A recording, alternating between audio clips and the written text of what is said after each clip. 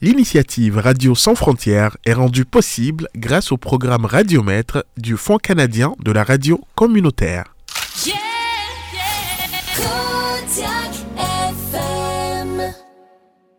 Bonjour. Merci énormément à tout le monde qui vient partager cet événement spécial avec nous aujourd'hui. Bienvenue encore à Radio Sans Frontières. Aujourd'hui, on a un épisode spécial, comme vous pouvez constater. Contrairement aux anciens épisodes, cette fois, on a le Radio Sans Frontières en direct.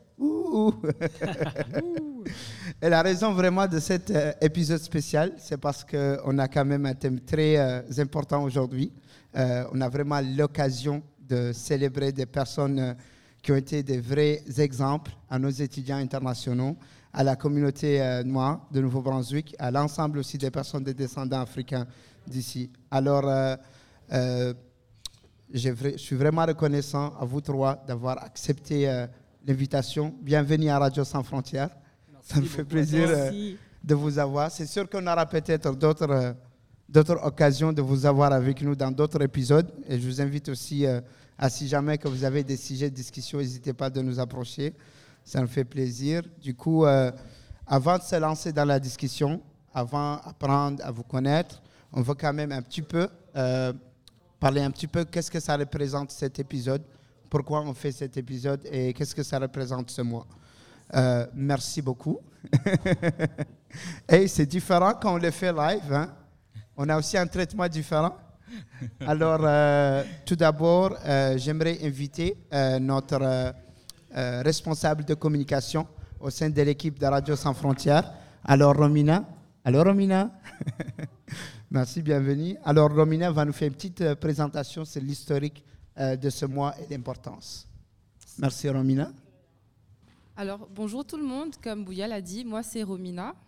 Et je suis la chargée de communication et de marketing du projet Radio Sans Frontières. Et je vais vous faire une courte présentation sur la célébration du mois de l'histoire des Noirs et qu'est-ce que c'est. Donc, je vais commencer avec une petite histoire, l'historique du mois de l'histoire des Noirs au Canada. Déjà, en 1978, il y a eu l'Ontario Black History Society qui voit le jour et ses fondateurs déposent une pétition à la ville de Toronto pour la reconnaissance et la célébration du mois de l'histoire des Noirs en février.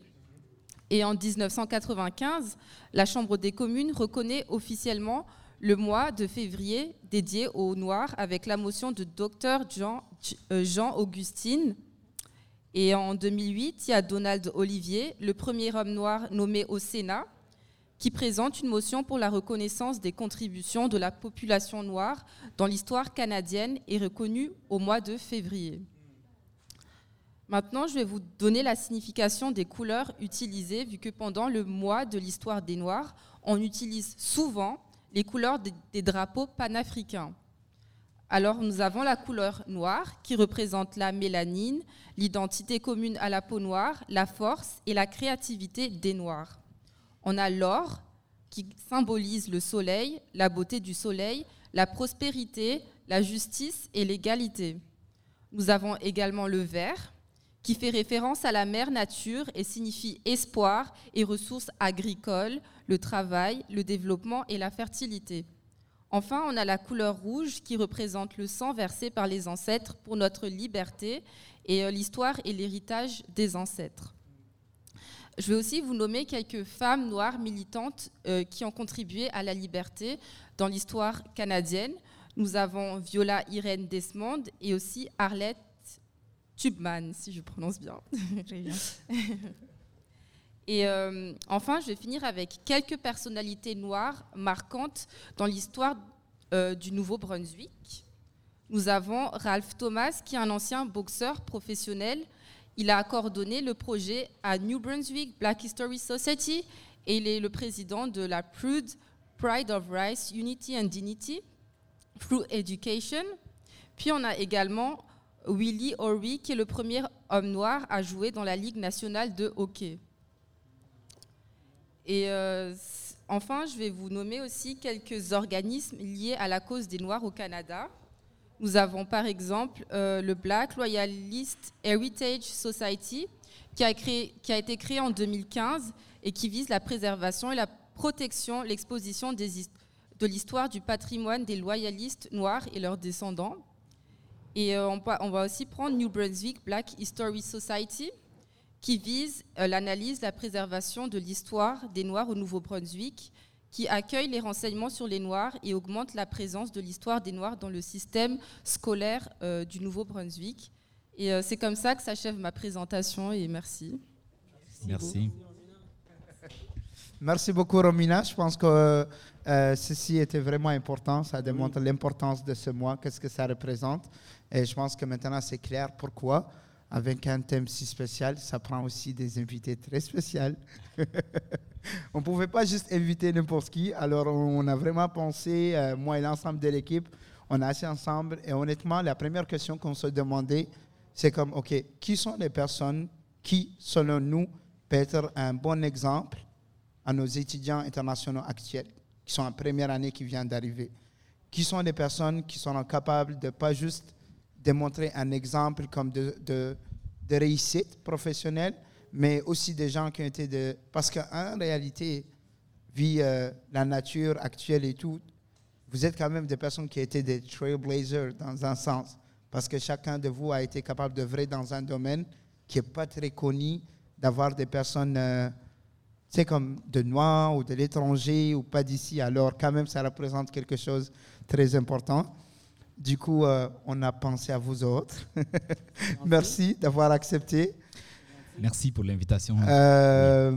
Alors, la façon que ça passe sur Radio Sans Frontières, c'est qu'on demande à chacun de se présenter. On aimerait avoir votre nom, prénom, pays d'origine, par exemple, votre domaine de travail. Et s'il y a aussi d'informations intéressantes que vous aimeriez nous partager, ça nous fait plaisir. Je vais commencer par... Yannick, le chef? Le chef, ok, oui. Pas de problème. Bon, moi, c'est Yannick Dako, originairement de la Côte d'Ivoire. Ça fait quand même très longtemps que je suis établi ici au Canada. J'ai fait mes études secondaires. Après ça, j'ai déménagé. Je suis revenu de nouveau, continuer mes études ici. Donc, du coup, ça fait à peu près 7 ans que je suis dans mon domaine. Oui. Et puis, je m'intègre très bien. Le départ n'était pas facile, mais au moins, je me suis très, très, très bien intégré. Le domaine est? Le domaine, c'est agent immobilier. Donc, je suis dans l'immobilier, que ce soit en résidentiel ou en commercial. Je suis vraiment dans tout. Et puis, facilement, je peux aider à acheter ou à vendre n'importe quoi. Ah, AKA, c'est-à-dire que tu es riche, c'est ça. Ça, c'est bon. J'aimerais. Ça, par exemple, c'est très important à montrer comme exemple. Mais en réalité, moi, je ne me focus pas trop sur l'argent. C'est vraiment aider les gens. L'argent, ça vient après. Ouais. Oui. Ouais, ça, c'est vraiment important. Par exemple, est-ce que tu savais que tu voulais œuvrer dans ce domaine dès le début, dès ton arrivée? Zéro, même pas. En fait, moi, j'ai étudié en marketing. Et je m'en souviens une fois, je voulais juste faire... j'étais en train de déposer après mes études. Je déposais juste mon CV. Il me restait juste un. Et puis, donc du coup, en allant déposer mon dernier, je suis passé devant une compagnie qui s'appelait autant Century 21. Ils appellent ça Century 21 en anglais. Et puis, j'ai vu les affiches. Mais moi, en marketing, je vois que je peux faire mieux. Donc moi, je rentrais juste pour appliquer en tant que marketing. Et puis, du coup, quand l'employeur, le propriétaire de Century 21 m'a rencontré, on s'est parlé quasiment 45 minutes à 1 heure. Et pour les 5 minutes, il m'a demandé des questions assez générales sur moi, mais le reste du temps, c'était vraiment c'est comment en Afrique, qu'est-ce que tu fais, et ainsi de suite. Et à la fin de notre conversation, il a dit, tu sais quoi, je ne veux pas que tu travailles pour moi, je veux que tu travailles avec moi. Et c'est ainsi comme ça que je suis devenu agent immobilier, parce qu'il a vu quelque chose que moi-même, je n'ai pas vu en fait. Ça, c'est super intéressant. Félicitations. En plus du chef, on a aussi une présidente avec nous, Madame Tima. Merci beaucoup. Bonjour tout le monde. Vraiment, merci, grand merci. C'est un grand honneur pour moi, je me dis pour vous aussi. Le fait de se retrouver ici, vous nous honorez. On te voit beaucoup maintenant sur le campus. Hein? Vous nous honorez, mais c'est normal parce que j'ai gradué. Alors, mon nom est Fatoumata Guindo, je viens du Mali. Et j'ai étudié en administration des affaires, notamment en management à l'université de Moncton. Et pendant mes études, je représentais les étudiants internationaux C'est pour ça qu'on t'appelle la présidente. Des étudiants internationaux, exactement. Donc, actuellement, je travaille au CAFI, donc le service aux étudiants internationaux et le programme de rétention des étudiants internationaux. Donc, le CAFI, c'est le centre d'accueil et d'intégration des immigrants francophones. À côté, je suis aussi auteure. Donc, j'ai écrit un livre qui s'appelle C'est ça. Faut montrer. Tima. Faut montrer. C'est un peu ça. Merci beaucoup pour cette invitation. Je suis très contente de retrouver mes grands frères adorés pour lesquels j'ai beaucoup de respect. Donc, merci.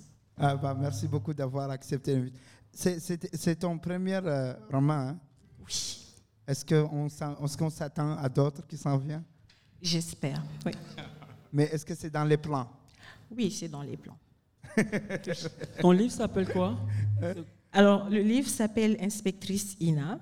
C'est un roman policier qui essaye de décrire un peu les limites, les défis, les difficultés des femmes qui travaillent dans des métiers considérés comme des métiers d'hommes. Oui. Ouais. Moi, je l'ai lu et c'est super intéressant.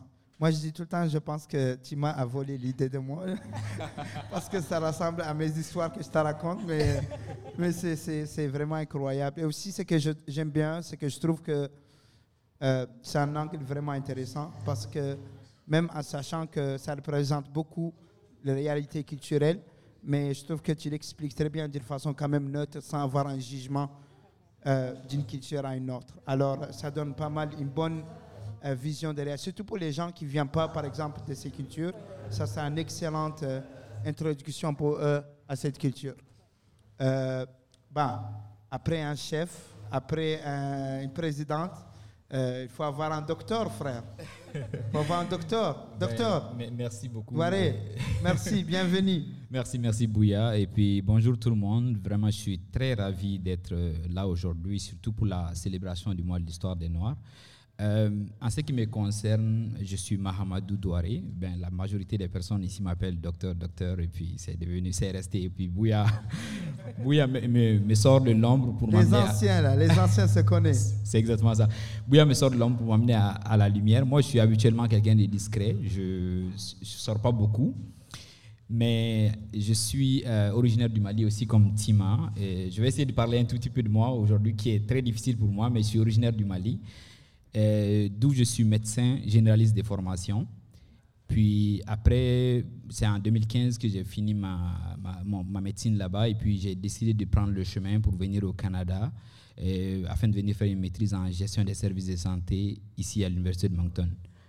Donc, j'ai fait le petit parcours en 2 ans et puis là, j'étais vraiment comme en plein dedans à l'université ici. J'ai participé à l'AECUM, à d'autres associations, l'Association des Maliens, et beaucoup d'autres choses comme faire du bénévolat avec l'hôpital Georges Dumont, avec plusieurs autres collèges frontières, d'autres endroits aussi pour m'impliquer un peu dans la communauté ici et pendant mon parcours universitaire.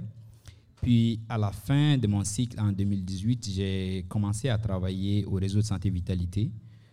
Tout d'abord comme conseiller en planification, conseiller régional en planification. Puis ensuite, quelques mois après, je suis devenu conseiller régional à la qualité des soins médicaux. Ouais.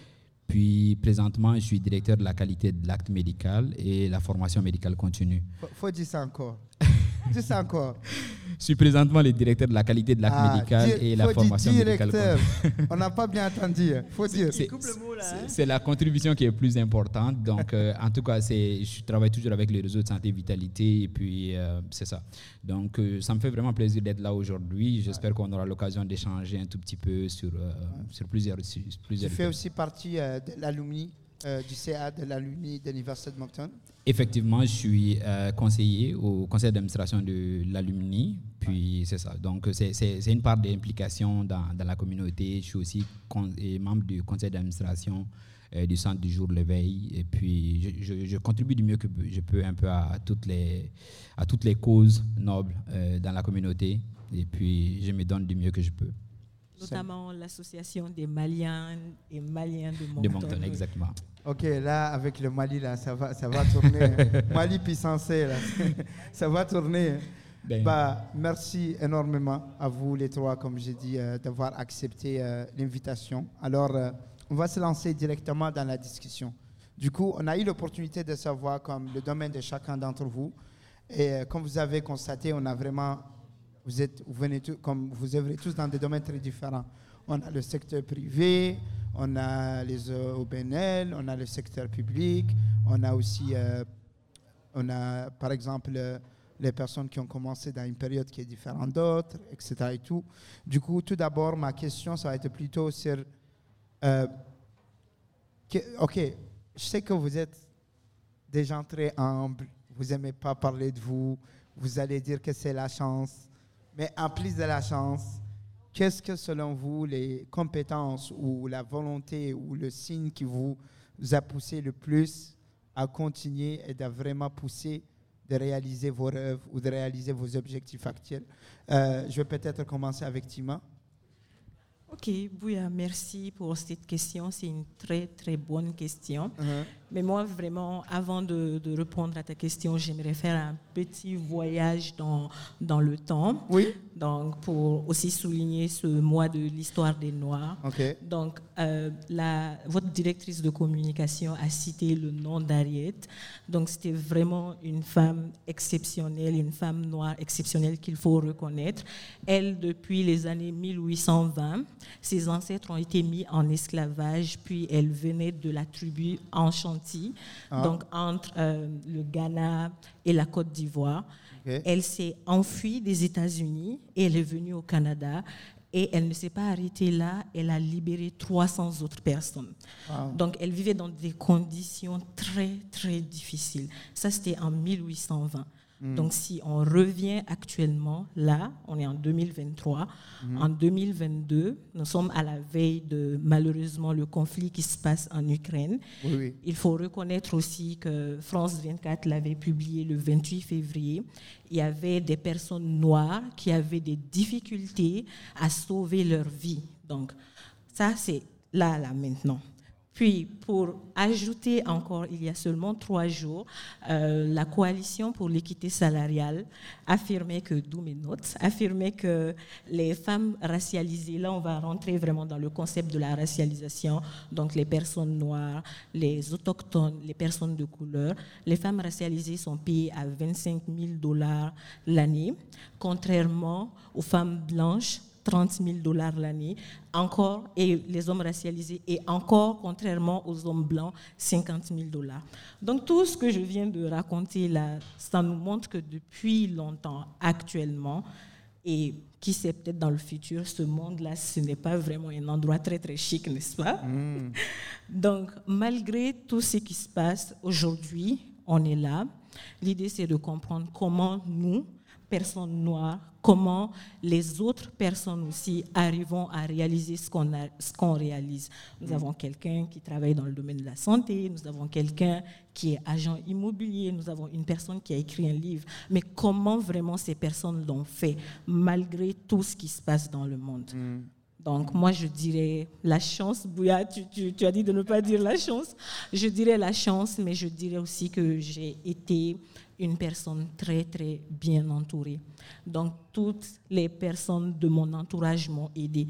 Donc, j'étais là, j'ai réalisé ce projet, mais j'ai été aidée. J'ai été aidée par toi, Bouya, j'ai été aidée par toi, docteur. Je vais t'envoyer la facture. J'ai été soutenue par Yannick qui est présent. Donc, c'est important d'avoir un bon entourage. Donc, c'est ce que je voulais dire pour le début. Ouais. Super, Tima. Ouais. Donc, l'entourage, c'est ça, comme bien entouré. L'entourage, c'est pas aussi pour... C'est important. C'est pas juste important pour nous soutenir, mais aussi c'est important de faire l'exercice d'être un exemple. C'est pour ça qu'on veut vous avoir avec nous aujourd'hui. Tu sais, la représentation, c'est... parfois, on ne peut même pas imaginer quelque chose parce qu'on pense que c'est impossible, mais en voyant une représentation qui nous ressemble, c'est là que, OK, peut-être on a une chance, peut-être on a une possibilité. Et pour vous, oui. Si je peux aussi ajouter dans son point, avoir aussi l'entourage, c'est bon parce que l'entourage t'aide aussi à faire une meilleure décision aussi. Ouais. Au bout de la ligne, c'est sûr qu'on dit qui s'abstient avec des gens ressemble à ces personnes-là. Qui veut dire que si elle s'est entourée pour devenir aujourd'hui écrivain, je suis sûr que j'ai eu des gens qui lisaient beaucoup. Sûrement que toi aussi, tu dois peut-être lire beaucoup. Moi, la lecture, ça m'endort, je ne veux pas mentir. mais mon fils, il adore lire. Ouais. Et, donc, c'est vraiment quelque chose que j'admire, en fait. J'admire ça parce que l'idée que tu ressors à travers les livres, pour les personnes, c'est une façon de pouvoir parler ou raconter quelque chose. Mais il y a des gens qui sont concentrés à regarder ça et à la télé, mais il y a des gens qui aiment aller nager dans la lecture. Et pour se retrouver aussi avec tes histoires. Donc, avoir l'entourage, ça t'aide à avoir ta créativité et puis à sortir le bon. Donc, félicitations d'abord pour ça. Merci beaucoup. Mais par exemple, comme avec le courage et tout, oui, c'est important de oser pour être capable de réaliser nos objectifs, mais oser parfois, c'est pas facile. Comme tu sais, parfois, surtout quand, pour vous, par exemple, que vous lancez dans des domaines, comme j'ai dit, que c'est pas... Je doute que vous avez eu beaucoup avant vous des personnes ou de la représentation. Non. Alors, comment vous avez réalisé... Qu'est-ce qui vous a continué de vous pousser pour si je peux répondre à cette question-là. En fait, comme j'avais dit, moi, pour rentrer dans mon domaine, c'était pas facile. C'est sûr que oui, j'ai eu ma licence, j'ai étudié. D'abord, même pour obtenir la licence, même c'était déjà un casse-tête. Okay. Parce que c'est pas... Casse-tête parce que tu dois étudier ou c'est dur tu dois très étudier. Bon, les deux. OK. Voilà. Et c'est pas va à l'école, il y a un professeur qui va t'apprendre et puis ainsi de suite. Tu as deux choix. Oui, tu peux avoir quelqu'un qui va vous donner les renseignements face à face, ou tu peux le faire en ligne par toi-même. Et le fait que tu le fais en ligne, tu dois aussi avoir non seulement la motivation à pouvoir étudier personnellement tout seul, mais aussi à pouvoir te concentrer et à comprendre en fait le concept de ce que tu es en train de lire tout seul. C'est sûr que, moi, le parcours que j'ai décidé, c'était de l'étudier tout seul. Bon, en allant, c'est-à-dire, il y a un concept qu'eux, ils ont, c'est quand tu payes pour ta licence, tu le payes pour 1 an maximum. Et quand tu le payes pour 1 an, tu passes ton examen, c'est un examen écrit. Et puisque c'est un examen écrit et que tu traites avec des documents personnels et des papiers, des documents des gens personnels, la licence doit être fédérale. Ça ne peut pas être provincial, ça ne peut pas être municipal, ça doit être fédéral. Qui dit fédéral dit examen à la fin. Donc, le fait que j'ai fini d'étudier et puis il fallait que j'aille passer mon examen, d'abord, j'avais étudié en français, je connaissais mon livre par cœur. C'était un gros livre comme ça, voilà, à peu près, la taille. Je le connaissais par cœur, donc j'ai commencé depuis janvier, au mois de octobre, novembre, je me sentais très prêt. Quand je dis prêt, pose-moi la question, boum, ça revenait. Mais là, j'avais étudié en français. Donc là, j'ai appelé la compagnie, je les ai dit, je suis prêt à aller faire mon examen. Du coup, ils m'ont dit, pas de problème, viens, ça va être samedi. Je suis parti pour aller faire l'examen. L'examen, pour le faire, tu as seulement 2 chances. Si tu manques la première fois, on te donne la deuxième chance. Si tu manques la deuxième chance, ton argent est parti à l'eau. Et tu dois repayer encore, qui est à peu près proche de 3 000, pour reprendre encore ton examen encore. Donc, il faut avoir à peu près 75% en montant. Donc là, quand je suis allé faire mon examen, dès que je me suis assis, j'ai commencé à étudier. Je connaissais en fait les questions de tout ce que je savais, mais dès que je me suis assis, toutes mes questions que j'avais devant moi faisaient plus de sens. Le stress, frère. Non, mais en fait, c'était même pas le stress. Bon, j'ai pensé au départ que c'était le stress, oui, parce que j'étais vraiment concentré sur le fait que je connaissais tout ce que j'avais étudié, mais les réponses et les questions que j'avais devant moi ne se reflétaient pas à rien de ce que j'avais étudié. Donc là, l'examen était en anglais ou... C'était en français. J'ai eu la chance, ça c'était d'abord en français. Mais là, j'arrive, je vais t'expliquer le pourquoi. Donc du coup, quand j'ai commencé, tu as 3 heures pour étudier. Et aussitôt qu'on allait en avant, du coup, qu'est-ce qui s'est passé? Il me restait à peu près 30 minutes et sur 100 questions, j'étais rendu peut-être à 30 questions. Donc là, j'ai fermé mes yeux puis c'était une affaire de inimanimo. J'ai choisi au hasard. Là, le lundi, le propriétaire de celui qui corrige m'a appelé pour dire Yannick, est-ce que tu peux venir me rencontrer? Pas de problème, je suis venu. Il avait même quelqu'un qui allait traduire parce qu'il s'est dit mon anglais peut-être, lui il parle anglais, moi c'est français, ça allait peut-être pas être au top, mais moi je parle anglais. Donc du coup, ça me dérangeait pas. dès qu'on s'est assis, j'ai sorti mes livres, j'ai sorti tout parce qu'il voulait qu'on vérifie les questions. Dès qu'il a regardé mon livre, il m'a dit, c'est ça que tu as étudié? J'ai dit oui. Tu es sûr? J'ai dit oui. Du coup, il m'a dit, je n'ai pas dit le mot là. Il a réalisé que pendant un an, je n'ai pas étudié le bon livre. Wow. Ah, c'est pas le bon livre. Un an. Wow. Parce que mon livre était inspiré depuis 2000 passé. Donc, du coup, moi, j'avais les questions de la nouvelle année et j'avais étudié un livre des anciennes méthodes. Donc, rien de mes questions, de ce qu'ils avaient, se reflétait. Donc, du coup, il m'a mis maintenant la chance de dire, OK, on peut te faire refaire le test, mais par contre, tu as deux choix. Ouais. Soit on te donne le livre, mais on ne peut plus te donner 1 an. On va te donner seulement 3 mois pour l'étudier et pour le passer, ce qui n'est pas juste, parce que tout le monde a 1 an. Ou on te donne le nouveau livre, on te donne l'examen de ce livre que tu as étudié, mais par contre, tu n'as pas 2 chances, tu as seulement 1 chance. Okay. Donc, du coup, moi, j'étais dans un bateau que ce n'est pas normal, en fait. Okay. Mais j'ai accepté de prendre le nouveau livre. Et dans mes 3 mois, après 2 mois, je suis venu passer mon examen. J'ai demandé à étudier en français. Mes questions de mon livre et de mes questionnaires étaient en anglais. Donc, il fallait que je lis en anglais et je traduis en français. Donc, c'était un casse-tête, en fait. Je ne comprends pas quand tu dis que tu as eu la chance. Tu n'as pas la chance. Non, je n'ai pas eu la chance. Je n'ai pas eu la chance. Donc, du coup, c'est ça. Donc, du coup, après ça, je me suis dit, bon, ils ont fait l'erreur. Je n'ai pas passé. Du coup, j'ai fait, je pense, à peu près 70 et ça prend 75. Mais je me suis senti proche. Le fait que je l'ai étudié en seulement 2 mois, 1 mois et demi techniquement, quand tout le monde a eu 1 an à l'étudier. C'était pas la même langue. C'est ça. Et là, je suis revenu encore. J'ai demandé, est-ce que je peux l'avoir en français? Ils ont dit, pas de problème. Je suis arrivé en français. Mes questions étaient en français, mais mon résultat de mes réponses était en anglais encore. Okay. Donc là, j'ai vu que c'était un jeu, mais bref, heureusement que les questionnaires étaient en français. ABC, on sait que c'est ABC. Donc, je pouvais déjà facilement choisir mes réponses. Facilement, j'ai passé après ça. Okay. Une fois que j'ai eu ma licence, je suis rentré dans mon domaine. Bon, le domaine dans lequel je me retrouvais, c'était un domaine qu'au départ, je ne savais pas d'abord, mais pour moi, je me suis dit, bon, je vais rentrer comme n'importe qui. En tant qu'agent, je connais mon marketing, je vais me pousser là-dedans. Et en allant dans mon parcours, j'ai fait tout ce qu'il fallait en termes de marketing pour pouvoir vraiment impressionner un client. Je connaissais tout mon sujet, mon petit discours, qu'est-ce que j'allais vous dire au niveau de si je me présentais devant quelqu'un. Mais puisque j'étais nouveau et personne ne m'avait appris là-dedans, du coup, quand je cognais aux portes, la première fois, la première personne qui est sortie, il était gros comme ça, plus grand, et puis il me dit « What do you want ?»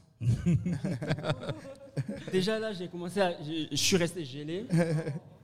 Tout ce que j'avais comme discours, c'est parti. Du coup, j'ai commencé à dire... là, c'est le stress. Là, c'est le stress. Le stress est rentré gros, très gros. Et donc là, je lui ai dit non, je pense que j'ai la mauvaise maison. Et puis, il m'a dit OK, et puis il a fermé la porte.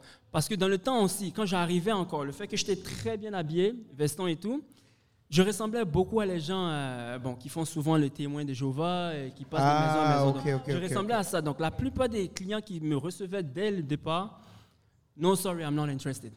Okay. Il fermait la porte avant même de me dire bonjour. Okay. Donc, ça me fermait, non, je veux rien, non, j'ai pas... Bonjour, hi, ils veulent rien savoir. Donc, déjà, j'avais pas un départ qui était bon. Le domaine dans lequel je me trouve, c'est un domaine commission, par commission, en fait. Oui. C'est-à-dire, tu travailles et tu te fais rémunérer basé sur si le service est rendu. Oui. Donc, moi, ça faisait 1 mois, 2 mois, 3 mois, j'étais là-dedans et du coup, j'avais toujours rien. Je me disais, bon, peut-être que ce n'était pas mon domaine. Je suis allé voir mon employeur, je lui ai dit, écoute, je ne pense pas que je suis dans le bon domaine.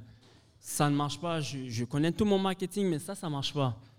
Donc, il m'a dit, Yannick, écoute, assis-toi. Je vais te dire pourquoi que je t'ai choisi, en fait.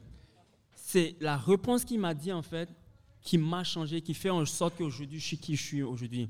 Moi, je suis venu avec lui pour lui poser 3 problèmes qui, pour moi, c'était vraiment majeurs. 1, parce que je l'ai rencontré toujours. Mon premier problème, c'était le fait que j'étais jeune.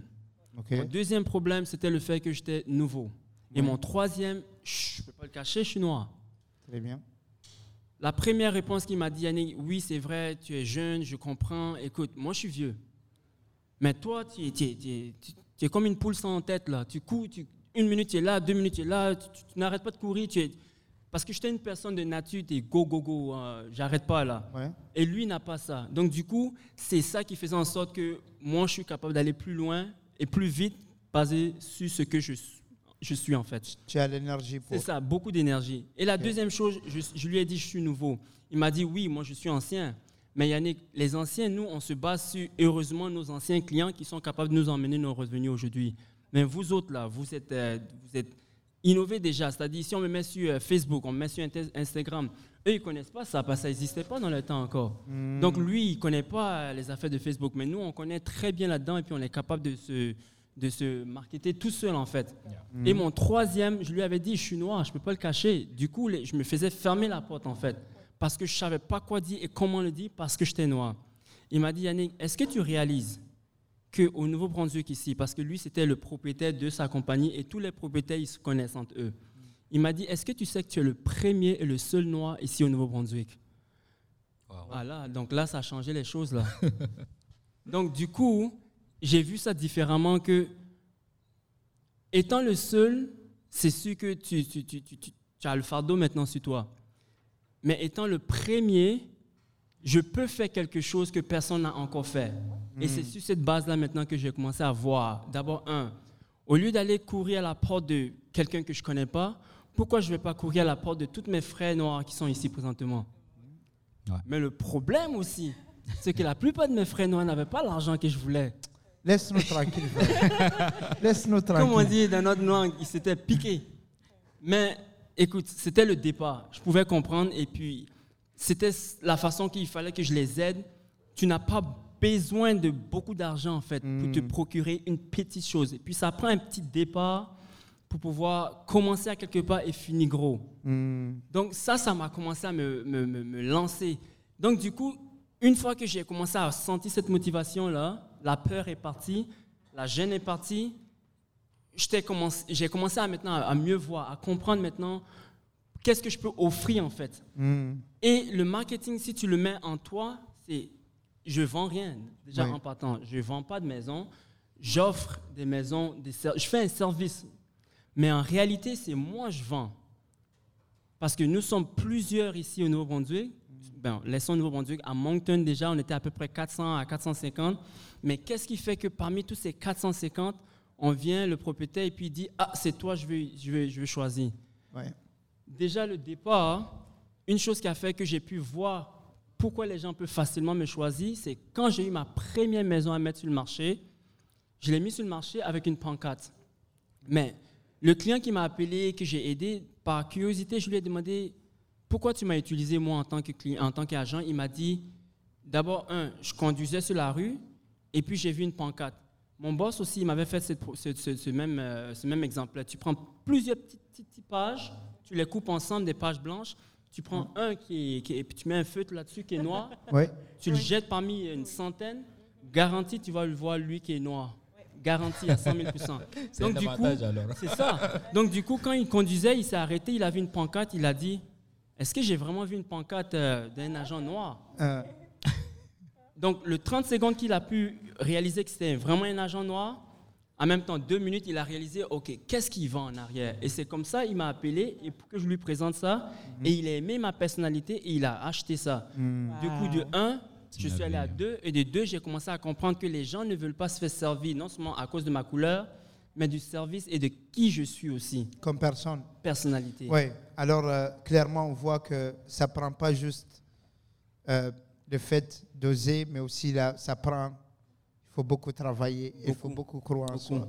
Il ne faut pas abandonner. C'est évident. Et puis, j'ai beaucoup aimé le fait que tu as dit, j'étais le seul, mais j'ai pensé que j'étais le premier finalement. Ouais. Puis ça, c'est super important en fait. C'est le même mot peut-être qui pouvait s'adapter, mais tu as changé l'angle de vue. Et puis, en fonction de ça, ça t'a permis de te pousser, de dire, OK, je représente quelque chose et puis peut-être que cette chose, je peux l'utiliser à mon avantage.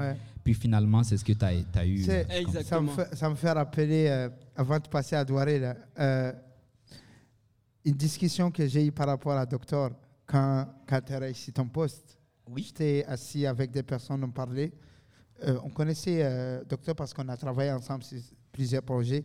Et j'étais avec même des collègues de Douaré, docteur. Alors, la discussion était comme, oh, wow, as-tu attendu mais vraiment, le docteur a poigné ce travail. Oui. Et moi, je trouvais ça bizarre parce qu'ils étaient comme, honnêtement, ils étaient choqués. Oui. Mais moi, je n'étais pas choqué. Alors, l'autre personne, je ne veux pas nommer les gens, mais l'autre personne me dit, pourquoi tu n'es pas choqué? Je dis, en fait, c'est à cause, moi, je connais beaucoup docteur, il est très, comme, tu peux faire 2 ans avec lui sans que tu saches qui c'est un docteur. Et il est juste quelqu'un comme très humble. Cependant, quelque chose, par exemple, que moi j'ai remarqué chez lui, c'est que oui, en restant humble, en sachant ses compétences, mais tu étais quand même quelqu'un qui sait très bien comment se rapprocher des gens. Exactement. Alors, moi, je n'étais pas du tout choqué quand j'ai entendu les nouvelles. Et dans ta promotion, c'est sûr que je te rappelle, j'étais là dans le bureau quand tu as passé au service aux étudiants internationaux. Exactement, pour te faire une lettre, pour que tu peux le travail et tout. La dame était choquée de ton poste. Oui, si je pouvais ajouter un mot, ce serait par rapport à Yannick. Vraiment, félicitations. Oui. Comme j'ai remarqué aussi qu'il ne s'est pas contenté de donner son service. Il a donné aussi des notions de littératie financière, en fin de compte. Comme il y a beaucoup de personnes qui veulent peut-être acheter une maison, mais qui ne se rendent pas compte qu'elles ont la possibilité de le faire. Donc, ça part rechercher d'autres compétences en plus de celles du marketing. Donc, il faut leur faire comprendre que Chef, si elles ça, s'organisent c'est-à-dire bien... qu'elle veut que tu achètes une maison. Je te jure que j'ai réalisé la même chose. C'est clair. Non, j'ai réalisé la même chose. Mais une chose que, par contre, si je peux ajouter, c'est vraiment en termes de... Déjà, dans le bateau dans lequel nous 3 on se retrouve, qui est... c'est sûr que quand tu fais un bon service, surtout moi, bon, déjà là, je me mets dans mon propre bateau. Si je fais un très bon service, les gens, ils vont partager mes cartes. Ah, s'il te plaît, appelle Yannick. Vraiment, Yannick, tu vas l'adorer. Il est partout, là. Tu vas aimer son service. Ouais. Mais à la seconde, si je fais mal, c'est plus Yannick. Yannick n'existe plus. Moi, les Noirs, là, écoute, c'est fini. Il oublie ça. Là, on partage la répétition, par exemple. Moi, c'est fini. De bon et mal. Mais vois que j'avais ce bateau-là sur moi, alors. Donc, si je n'ai pas pu représenter bien ma personnalité devant un vendeur... Tous les agents immobiliers qui allaient passer après moi, moi, ça fait 7 ans, les premiers Noirs qui se sont lancés, après qu'ils ont vu le bateau dans lequel je me retrouvais, qu'ils ont dit, si lui, il a pu le faire, moi aussi, je peux le faire. Ouais. C'est peut-être 2-3 ans passés qu'il y a eu des nouveaux Noirs. Là, je pense qu'on est rendu à peu près à 4 personnes. Une Haïtienne, un Nigérien, un Congolais, et puis je ne sais pas, l'autre, il vient d'où. Mais c'est moi qui ai ouvert la porte, en fait, pour eux. Ouais. Mais si moi, dès le départ, j'avais vraiment bien fait le travail, ça aurait été vite. Ils n'avaient vraiment pas cette porte-là ouverte pour eux. Pas du tout. C'est vraiment merveilleux. C'est dans le même domaine. Je me dis, la santé aussi, c'est la même chose. C'est ça, en fait. C'est pour ça que j'aimerais, docteur, aussi nous parler, parce que, en sachant très bien que tous les domaines sont durs, mais quand même, quand ça arrive au secteur public, quand ça arrive surtout au domaine de santé, les défis sont énormes. Alors, comment ça a été pour toi, docteur? C'est évident que les défis sont énormes. J'ai envie de répondre à ta première question en se disant, oui, nous sommes des exemples. Yannick vient de le dire, nous sommes des exemples, mais pour arriver à être un exemple, il faut se baser sur quelque chose. Moi, honnêtement, si tu me dis pourquoi je suis là où je suis, ou bien pourquoi je suis arrivé là où je suis, c'est peut-être 3 choses. La première des choses, c'est moi-même, la confiance en soi. Tout commence par avoir confiance en soi pour te dire que je peux le faire. Parce qu'il n'y a pas d'ennemi à toi si ce n'est pas toi-même. Parce que si tu procrastines à l'université ou si tu penses que tu n'es pas compétent pour faire quelque chose, ce n'est pas quelqu'un qui vient te dire que tu n'es pas compétent, mais c'est toi-même qui es en train de te le dire. Et puis c'est toi-même qui es en train d'avoir cette réflexion interne. Donc tout passe d'abord par toi. Puis, si tu as envie de briller, que tu as la motivation à partir de toi-même et que tu veux y aller, je ne pense pas s'il y a quelque chose qui peut t'arrêter.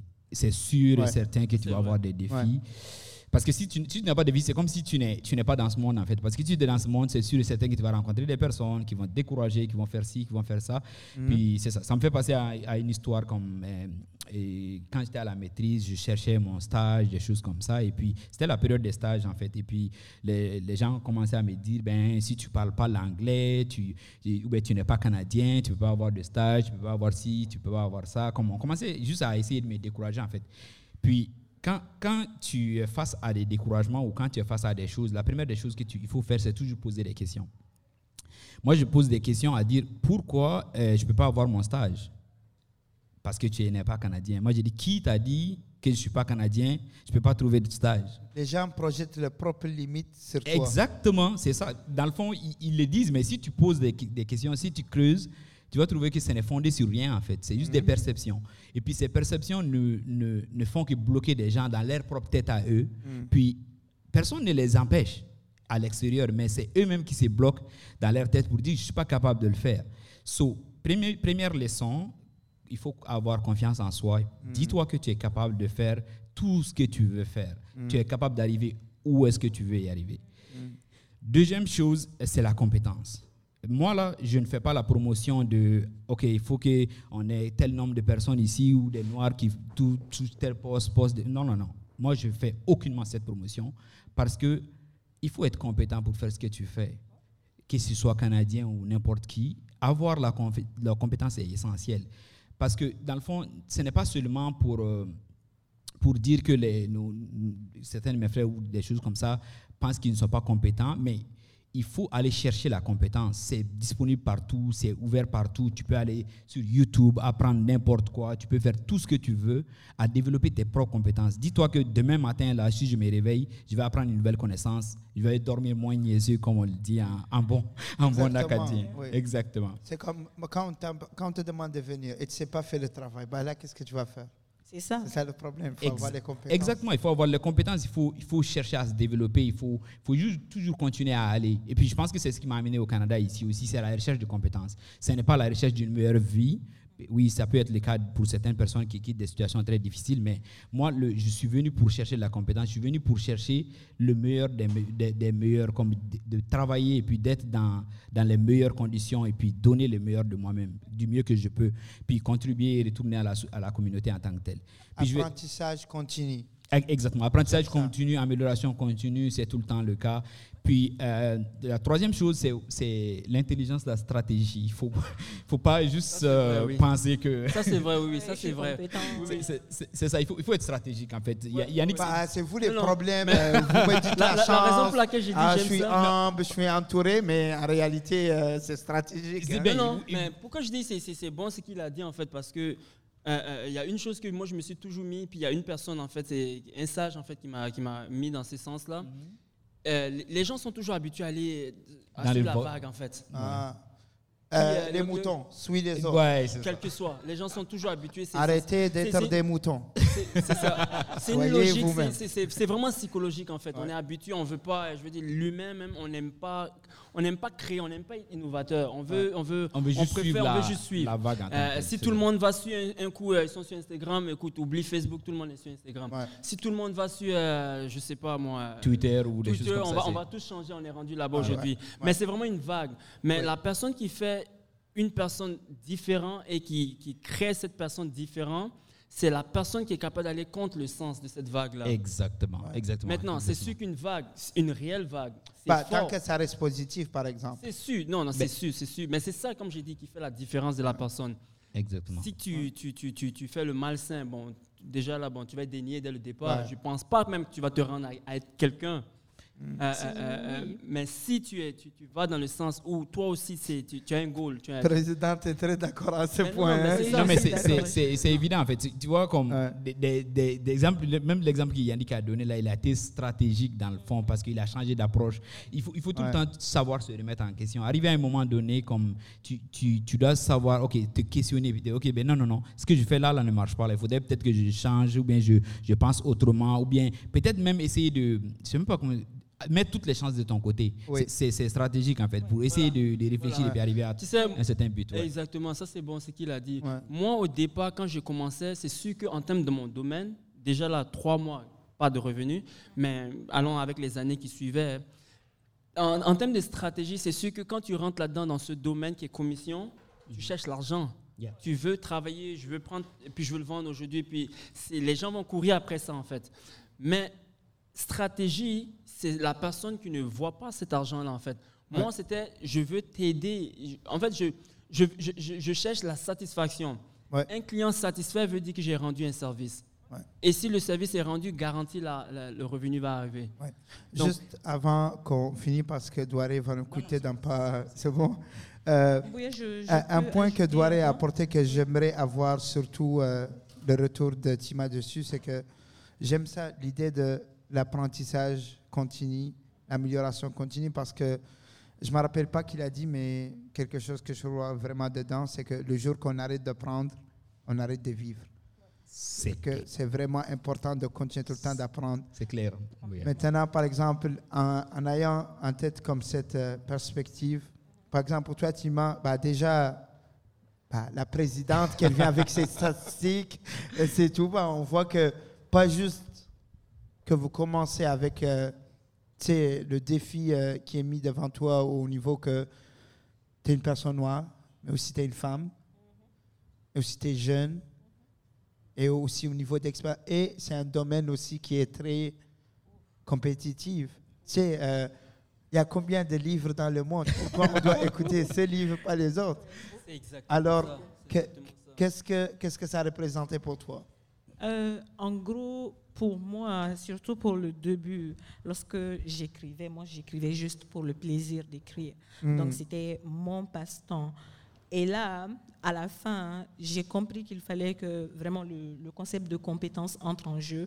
Il faut bien structurer ses mots, il faut essayer de faire de son mieux, car on va présenter quand même son livre au public. Puis bien sûr, ça vient avec des commentaires. Donc pour moi, oui, c'était important. Mais je me dis aussi, lorsque quelqu'un lit le livre, la personne peut voir à travers le message qu'on veut donner. Donc, lorsque tu écris, tu as des messages dans ton cœur que tu veux transmettre. Donc, moi, je me dis, des fois, il faut utiliser la compétence, mais il faut utiliser aussi la nature humaine et maintenant essayer d'ajouter le concept de compétence. Tout à l'heure, je voulais ajouter un point. Donc, il a dit compétence, il a dit stratégie. Il y a un point, je ne sais pas si je vais l'appeler la nature encore, mais c'est comme, ça me rappelle l'exemple d'une sénatrice au Kenya. Très, très récemment, elle a fait un acte qui a choqué toute l'Assemblée. Donc, elle s'est habillée en blanc. Elle est rentrée dans l'Assemblée, puis son pantalon était bien taché. Et elle le savait, parce qu'en marchant tout le monde, les gens essayaient de lui parler, mais elle le savait, elle l'a fait exprès. Tous les hommes très, très compétents, puis avec des femmes aussi compétentes, avec toute la stratégie, se sont énervés et les personnes ne comprenaient pas pourquoi elle faisait ça. Donc, elle a dit, je le fais parce qu'il y a des femmes qui, aujourd'hui, n'arrivent pas à payer des lingettes parce qu'elles sont trop chères pendant leur période. Elles coûtent très, très cher. Donc, des fois, oui, la compétence, oui, la stratégie, mais il faut aussi des personnes qui comprennent ce qui se passe. Donc, elle le comprend parce qu'en tant que femme, elle comprend cette réalité. Peut-être que la personne à côté est plus compétente, a plus de stratégie, mais ne comprend pas de la même manière qu'elle, en fait. Donc, je pense que c'est un ensemble. J'ai découvert quelque chose aujourd'hui. Je ne savais pas que la présidente était une vraie militante. Mais non, en réalité, ça prend... Je vais rebondir un peu sur ce que Tima a dit et pour le voir sur un autre angle. C'est de la sensibilisation, en fait. Moi, je pense que si c'est pour ça d'ailleurs qu'on est là, comme on essaye des gens qui nous écoutent, de les sensibiliser à soit de l'autre côté, si tu es une personne noire ou une personne qui doit trouver ton chemin, de te motiver à aller de l'avant. En même temps aussi, sensibiliser les autres personnes qui ont la possibilité de donner des chances à des personnes. Tout de suite, moi, j'ai eu la chance. Je dis la chance, mais en même temps, c'est parce que je me suis donné les moyens que Dieu m'a permis d'arriver là où je suis. Donc, je me dis, il faudrait que tu te réveilles, que tu agis, puis la réponse viendra de façon naturelle suite à la conséquence. Ça sera la conséquence de qu'est-ce que tu aurais fait comme action. Mais ne reste pas sans agir, ne reste juste pas dans ta bulle comme ça. Rien ne va pas venir te réveiller juste comme ça. Ok, viens, on a une position pour toi, on a quelque chose pour toi. Non, ça ne va jamais arriver, ça. C'est ça. Donc, je rejoins vraiment ton point de sensibiliser les personnes qui ont la possibilité de donner des chances aux gens. Il faut avoir confiance aux personnes. Ce n'est pas la couleur de la peau qui définit une personne, parce que c'est juste un pigment, c'est juste de la mélanine qui fait la différence, mais ce qui est dans la tête, ce qui est dans la personnalité, ce qui est dans le cœur surtout, est plus important que l'apparence que tu vois, l'apparence physique que tu vois. J'aimerais juste apporter une petite citation ou verset coranique qui dit que Dieu nous a créés en des communautés, en des couleurs, en des personnes différentes pour qu'on s'apprenne à se connaître. C'est ça l'avantage. Il faut savoir que si tu n'étais pas différent de l'autre, tu n'allais jamais savoir que toi, tu es différent. Parce que il n'y avait rien que le jour, on ne pouvait pas savoir qu'il y avait la nuit, dans le fond. C'est ça, il faut qu'il y ait le jour, la nuit, pour que tu saches que le jour a une importance. Il faudrait vraiment voir qu'il y ait des noirs, des blancs, des jaunes, d'autres personnes, pour que tu saches que ta différence a une importance. Donc, partons toujours de notre différence et puis cherchons à se connaître les uns et les autres. Effectivement, je pense que, tu sais, je dis tout le temps l'idée aux personnes qui te disent imagine si tout le monde était pareil, on n'a pas de problème, tout le monde pense la même chose. Moi, je dis non. Ça va être trop plat. Ça va être vraiment trop. Ça va être long. Il faut dire à la personne de manger la même nourriture tous les jours. Ah oui, exactement. Voilà. Non. Ils vont voir que non, ça va être plat. Je ne peux pas aimer ça. Oui, pour rebondir aussi sur le fait que tu as parlé de la jeunesse, le fait d'être jeune, ce qui est positif avec le fait d'être jeune, c'est que tu te donnes l'opportunité de pouvoir recommencer. Donc, il ne faut pas avoir peur de ces échecs, au fait. Donc, on peut avoir un projet, puis tenter, ça ne marche pas, mais on recommence. Comme tu tombes et puis tu recommences. Ce qui est grave, je me dis, c'est de ne pas se faire ce retour, cette étude sur soi-même. Il ne faut pas se prendre trop sérieux. Oui, mais il faut pouvoir se remettre en question, se dire, OK, c'est ce qui n'a pas marché, cette fois-ci, je peux mieux faire. Mais le fait d'être jeune, moi, je pense que c'est super, c'est bien même. Ça te donne plus de juste pour se mettre au clair, là, vous êtes tous des jeunes ici. moi, je ne me considère pas beaucoup comme jeune, Bouya.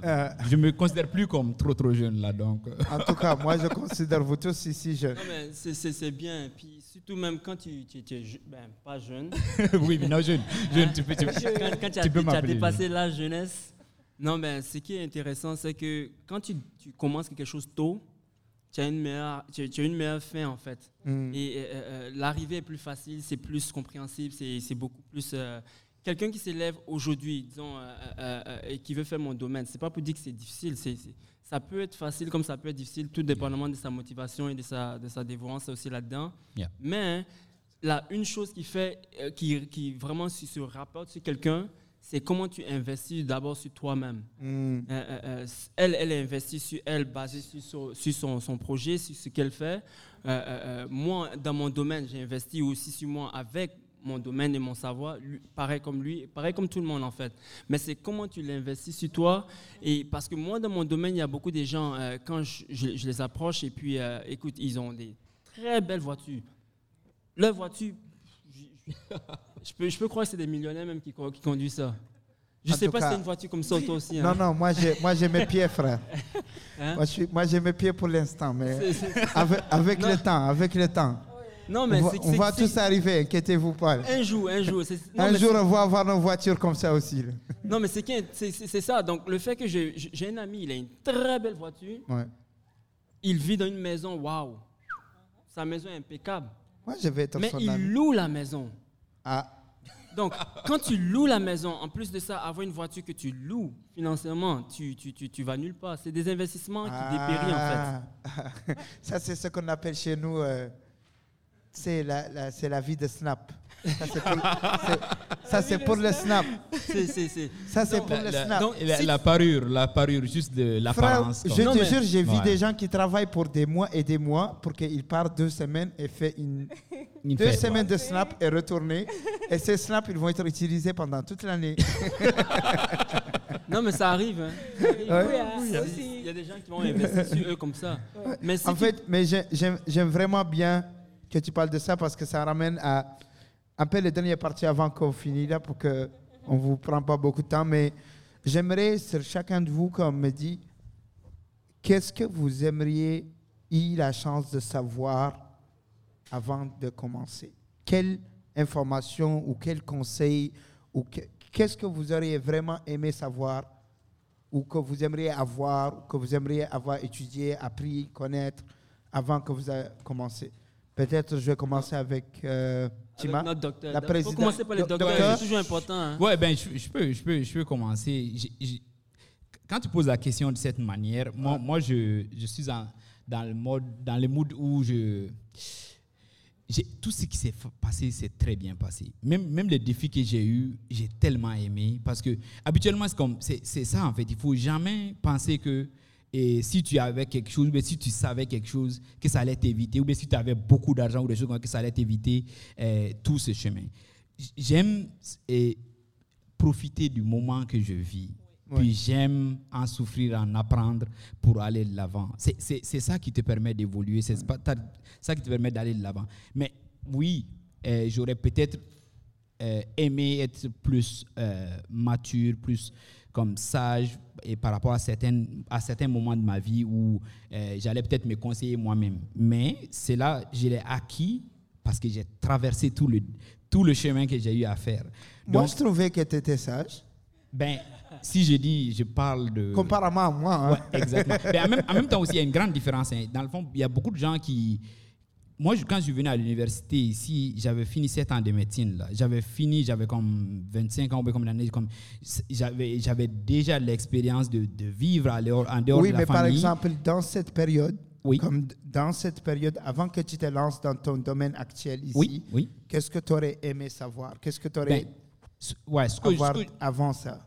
Ben, avant ça, j'aurais peut-être aimé savoir que ça n'allait pas être aussi difficile que ça. Ben, c'est ça. Parce que, oui, comme je l'ai dit, on se limite nous-mêmes dans notre tête, mais il y a un moment de doute qui vient chaque fois. Tu te dis, ben, peut-être que le système est trop dur, comme c'est difficile, je ne suis même pas sûr que je vais arriver à ça, des choses comme ça. Il y a souvent des personnes qui me posent la question ici pour dire, ben, toi, tu es médecin, pourquoi tu ne pratiques pas la médecine ici, des choses comme ça. Les médecins sont riches ici, les médecins sont ci. Moi aussi, je suis riche, il faut dire. Ben, oui, les gens me posent souvent cette question, mais moi je me dis, ben oui, c'est vrai, les médecins sont riches ici, il y a beaucoup de choses qui sont bien dans ça, mais il ne faut pas oublier que moi j'ai mes propres choix, mais j'ai mon propre cheminement et puis j'ai mes propres désirs. Et j'aime ce que je fais. Exactement, que j'aime ce que je fais et puis que je suis venu chercher quelque chose. Oui, j'ai pratiqué la médecine, mais si je décide de continuer la pratique clinique, et dans le fond, aller dans un cabinet ou des choses comme ça, c'est peut-être parce que j'aurais besoin d'avoir cet argent-là. L'argent n'est pas une motivation, non seulement pour moi, et puis ça ne doit pas être une motivation pour quelqu'un. Si tu te motives par l'argent, à la fin, ça peut peut-être finir ou bien tu ne vas jamais finir de courir après l'argent parce que tu ne seras jamais le plus riche du monde, jamais de la vie. Exactement. Tu vas quand même avoir quelque chose pour vivre, mais il faut toujours être bien avec ce que tu as et puis profiter du moment que tu as aussi. C'est comme... C'est tellement agréable, c'est tellement précieux, c'est ça. Donc, dans le fond, la vie ne va pas arriver, la vie est maintenant. Exactement, la vie c'est tout de suite, vous nous écoutez, vous êtes là, c'est ça, tu es en train de vivre. Complètement d'accord. Puis je pourrais dire aussi, surtout pour le côté du travail, ce qui se passe, c'est que lorsqu'on travaille, on en discutait l'autre jour, lorsqu'on travaille, on passe plus de temps sur notre travail qu'à la maison. Ouais. Donc, c'est tellement important de travailler pour une cause en laquelle tu as la foi, que tu aimes, qui te motive. Tu t'épanouis là-dedans, c'est important. L'argent, oui, parce qu'il y a des factures à payer, il y a des responsabilités, mais c'est important d'être épanoui dans notre travail. Ouais. Parce qu'on passe plus de temps au travail qu'ailleurs. Donc, Bouya, pour répondre aussi à ta question, c'est une question très difficile parce que je me dis, peu importe la préparation. Moi, je l'ai compris quand j'étais à l'Association des étudiants internationaux. Tu étais le président, puis tu m'as dit, avant de venir, Fatoumata, il va falloir t'organiser. Donc, il y a beaucoup de choses à faire en même temps. Il y a les études, il y a les activités. Je disais, oui, Bouya, j'ai compris. Mais c'est une fois que j'ai commencé, que j'ai vraiment compris. Donc, je me dis, c'est bien d'avoir des conseils, mais en fin de compte, ça rejoint vraiment Mahamadou. C'est que quand tu entres dedans, tu commences à vivre le moment, tu commences à avoir tes erreurs, tu commences à apprendre, puis après, la vie te fait, elle t'apprend. Ouais. Puis, encore une fois, le concept de la ténacité, comme ça te rend fort, ça te rend tenace à un point. Ça me rappelle un match de boxe. Donc, le monsieur, je ne me rappelle plus son nom, mais je sais qu'il y a un qui s'appelait Rookie. Donc, Au fait, le monsieur, il a tellement frappé son adversaire que l'adversaire est tombé, puis lui, il a commencé déjà à se réjouir de sa victoire. Mais une fois qu'il se retourne, il voit que le monsieur qui était tombé, là, son mentor, tout le monde était en train de lui dire de rester à terre, c'est bon, le match est fini, tu es fini. Mais lorsque l'autre, il se retourne, il voit que le monsieur, il se lève. En fait, son visage a complètement changé en mode...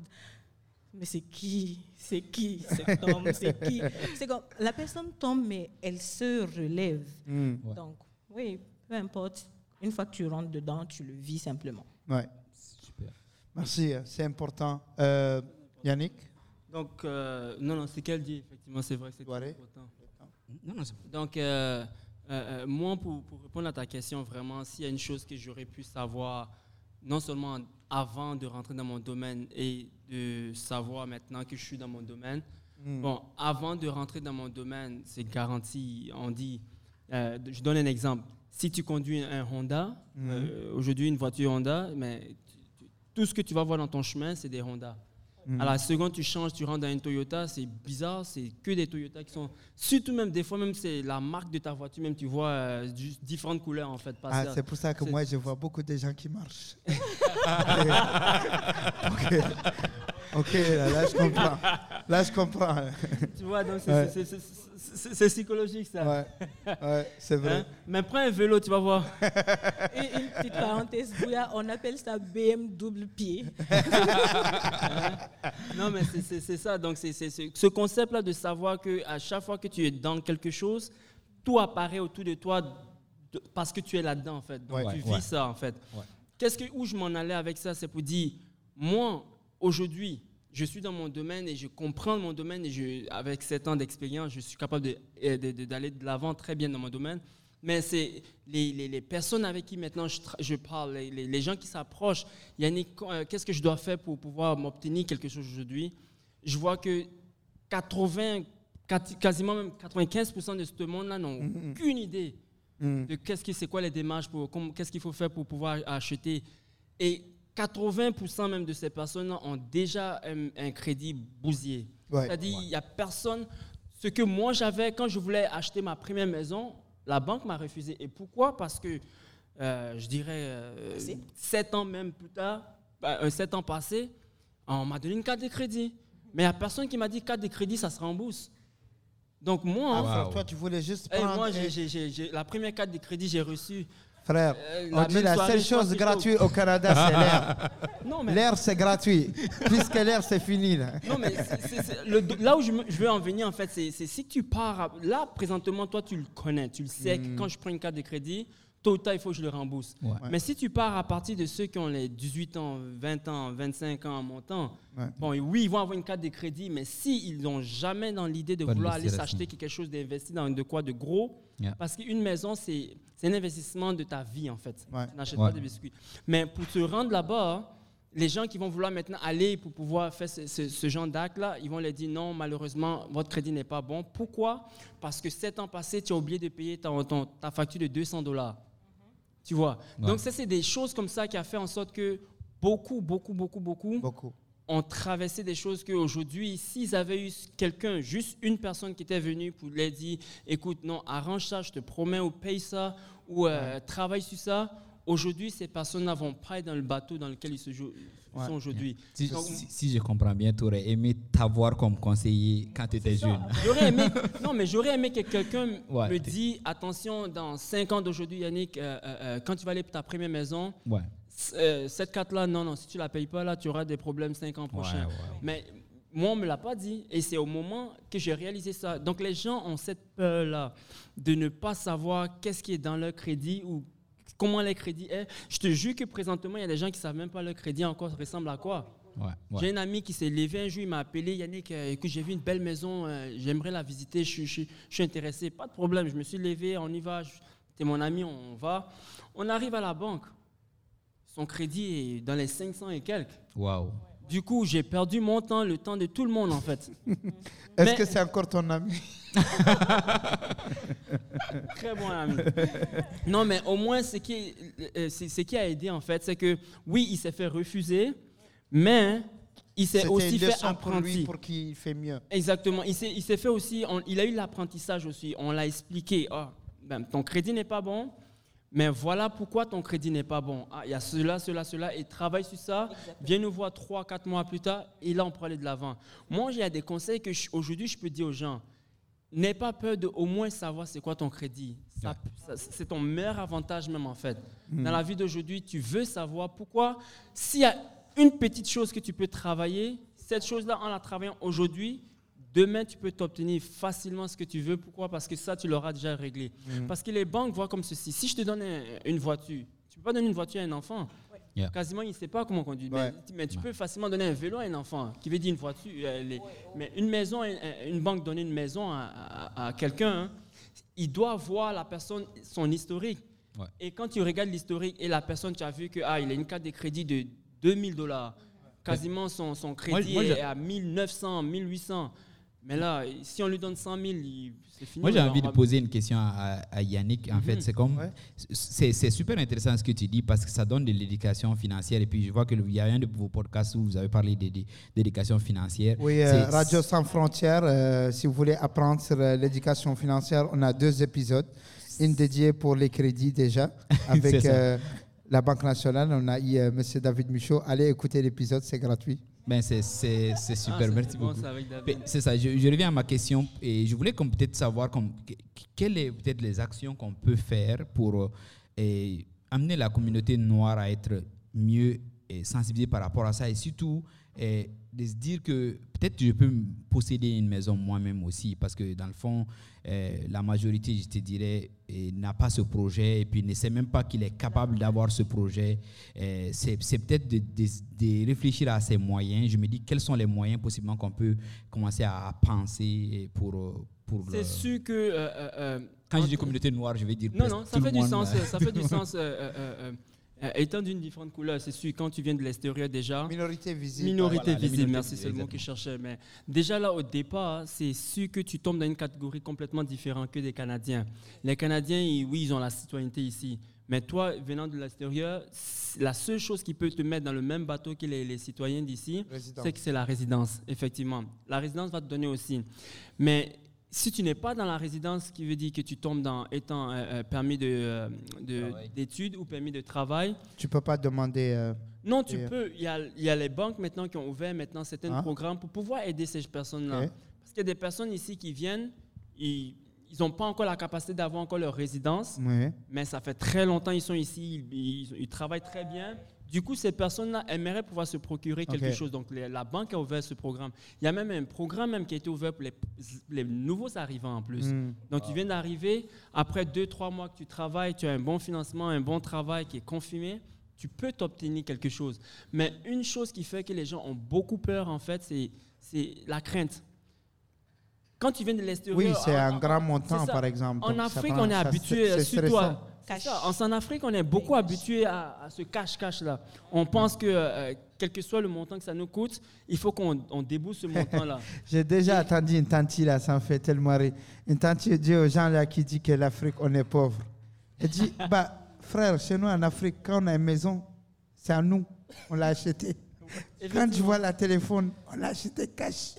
Quand tu vois la voiture, on l'a payé cash. Donc toi, là, avec ton banque et ton truc, là, ne me dis pas que je...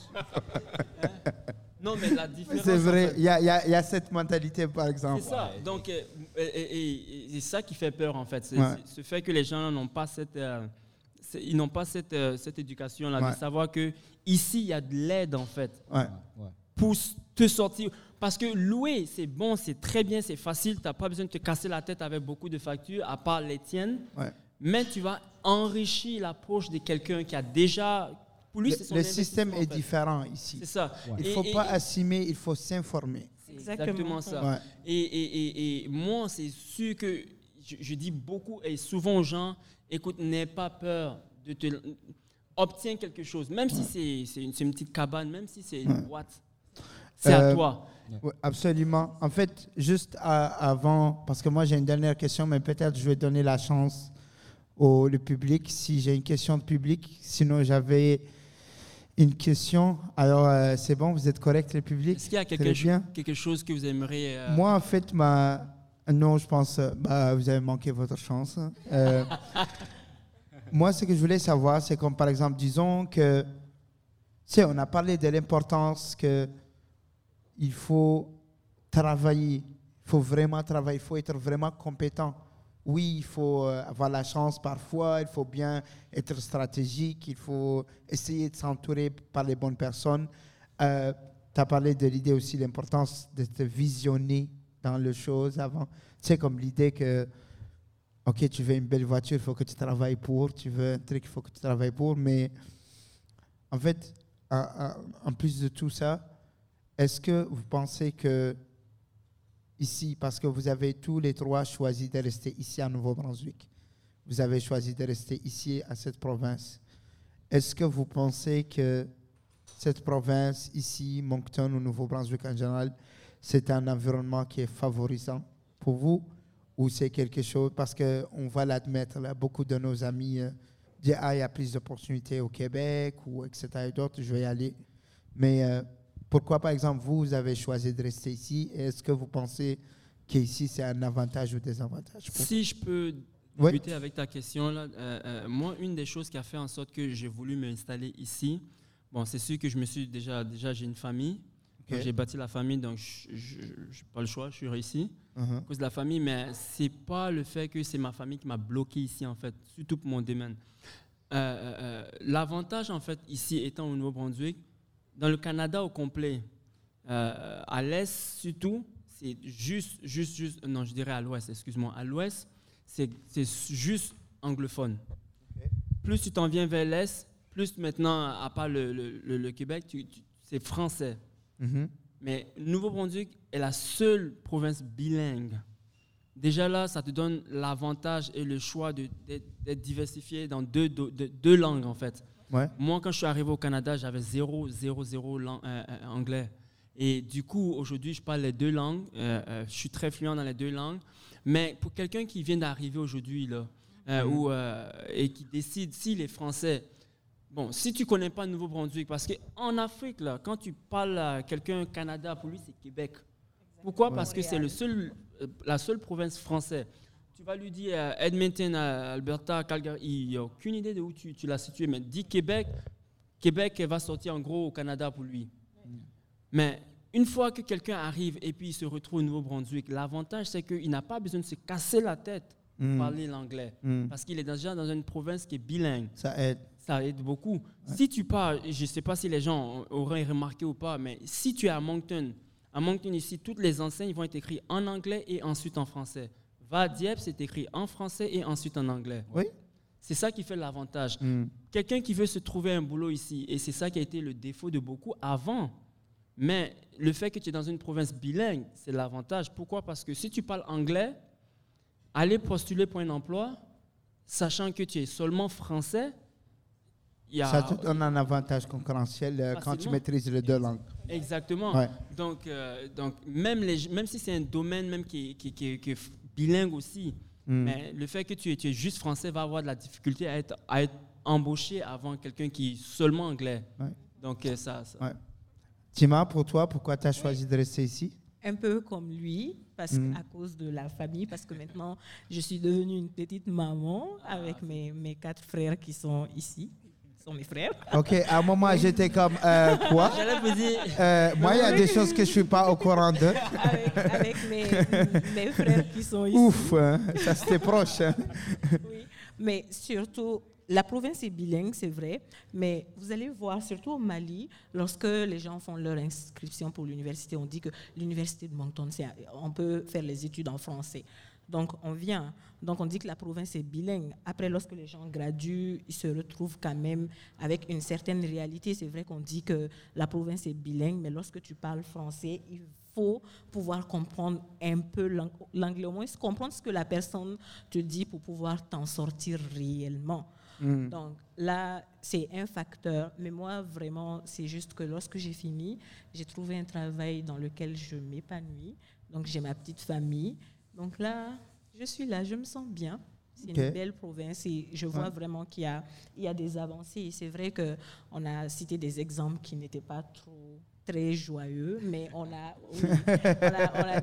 a des exemples aussi de belles réussites. Oui. On apprend que lorsqu'on se donne les moyens, on réussit. Donc, pourquoi ne pas se donner les moyens là où on a commencé simplement? Docteur? Moi, j'aime toujours poser des questions. Pourquoi pas le Nouveau-Brunswick?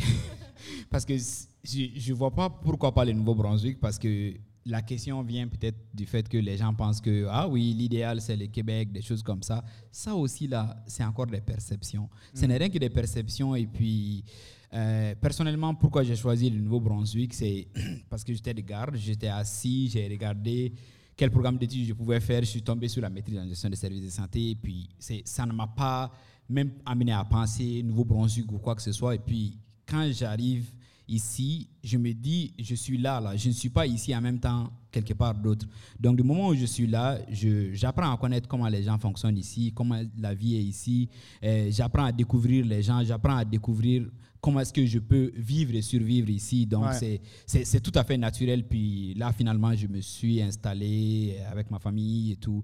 Donc, tout se passe super bien. Le milieu de travail est un environnement super. Et puis, il y a beaucoup de choses à construire. Ça, c'est quelque chose que moi, j'apprécie beaucoup. Le Nouveau-Brunswick, c'est comme...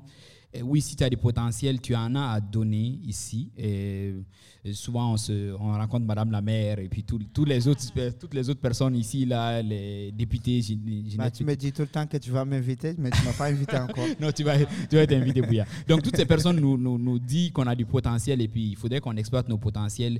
Et c'est comme si c'est une terre fertile, le Nouveau-Brunswick. Si tu as une graine, sème-toi et puis tu vas donner des fleurs, tu vas donner des choses comme continuer à croire en toi et puis à avancer en fait. Moi, ce que je dis tout le temps aux étudiants, surtout qu'ils viennent de me demander des conseils, c'est que je dis, OK, en réalité, c'est vraiment un choix personnel. Tu peux être n'importe où tu veux quand tu es au Canada. Cependant, moi, l'exemple que je donne, c'est que est-ce que vous préférez d'être un petit poisson dans un très grand aquarium ou est-ce que vous préférez d'être un grand poisson dans un petit aquarium? Donc, c'est vraiment dans ce sens. Moi, je trouve qu'ici, tu as plus les chances à être vu, tu as plus les chances à avoir les choses à ton côté, avoir du soutien, parce que c'est beaucoup moins compétitif aussi à beaucoup d'endroits. Du coup, c'est vraiment l'exemple que moi, j'utilise avec les étudiants qui viennent me voir. Non, mais honnêtement, désolé, je ne vais pas te couper, mais ce que tu viens de dire, c'est un gros point parce que je me suis dit aussi cette chose-là plusieurs fois, il y a plusieurs reprises aussi que déjà là, comme j'avais dit, quand moi j'avais commencé, on était à peu près aux alentours de 400 à 450. Choisir quelqu'un dans 450, ça c'est un petit nombre, oui, mais c'est beaucoup quand même. Mais sors du Nouveau-Brunswick, là on est à Moncton, là. Sors de Moncton, va à Toronto. On ne te parle plus d'une ville qui n'a plus 400 agents, là. Tu as au moins 1000 à 1500 à 2000 agents. Mais un nouveau agent comme moi, qui est de peau race noire, comment il va s'en sortir là-dedans, là, s'il a une compétition à 2000 personnes à aller à travers? Exactement. Alors, ça joue quand même une partie, oui? Oui, je voudrais aussi ajouter quelque chose. Quand tu dis que quand les étudiants viennent te voir, c'est ce que tu leur dis. Je me dis, c'est vrai, il y a aussi l'autre côté, comme que tu sois à Moncton ou à Ottawa, il y a un point très important, parce que moi, ce que je leur dis, c'est qu'on peut simplement venir à l'université, faire ses études, avoir son diplôme, parce qu'à la base, c'est ce qu'on veut, et rester dans sa chambre, comme c'est école, c'est université, cuisine, tout ça. Mais tant que tu ne sors pas un peu de ta zone de confort, il y a certains réseautages que tu ne pourras pas faire. Au fait. Non, il faut oser, frère. Il faut vraiment être impliqué à sa manière, peu importe comment, mais être impliqué au fait. On a préparé un épisode sur l'implication, c'est au Radio Sans Frontières et l'importance de l'implication. Écoutez vos épisodes. Peut-être on va commencer à forcer tous les gens qui viennent il faut que vous écoutez nos épisodes et vous faites de la promotion comme tu m'as. Merci vraiment. Honnêtement, je pense que comme tout le monde, c'est clair qu'on peut littéralement passer toute la journée en train de discuter aujourd'hui. Vous avez tous comme un excellent parcours. Vous avez tous été pas juste des mentors, mais vous étiez aussi, vous représentez un palier très important pour nos étudiants internationaux. Mais plus qu'on discute, on voit que la cause n'est pas juste pour les étudiants internationaux, personnes noires. C'est vraiment comme pour toutes les minorités visibles qu'on a ici à Nouveau-Brunswick en général. Et toutes les personnes qui ne sont pas nécessairement commencer avec beaucoup de désavantages. Du coup, merci énormément encore pour cet bel épisode. Merci à tout le monde qui nous a écoutés. Vous allez être capable, si vous n'avez pas la chance d'assister live ou d'écouter les épisodes en direct. Cet épisode aussi sera sur notre podcast, Radio Sans Frontières. Alors, n'hésitez pas à aller les écouter. Avant de finaliser, je veux juste dire qu'on ne pouvait pas vraiment faire cet événement spécial sans l'appui et la collaboration avec les services socioculturels et avec services socioculturels et à la vie étudiante. Alors, un énorme merci à l'équipe et à Amandla qui est avec nous ici dans la salle. Merci pour ton soutien. Merci à ton équipe. C'est vraiment gentil. Merci aussi à l'ensemble de l'équipe technique qui nous a aidés, l'équipe du Kodiak FM. Et merci au Coude aussi d'avoir nous hosté aujourd'hui. C'était vraiment gentil de votre part. Et je pense sur ce, je vous souhaite une excellente journée. Bye bye. Merci Bouya. Merci beaucoup. Merci.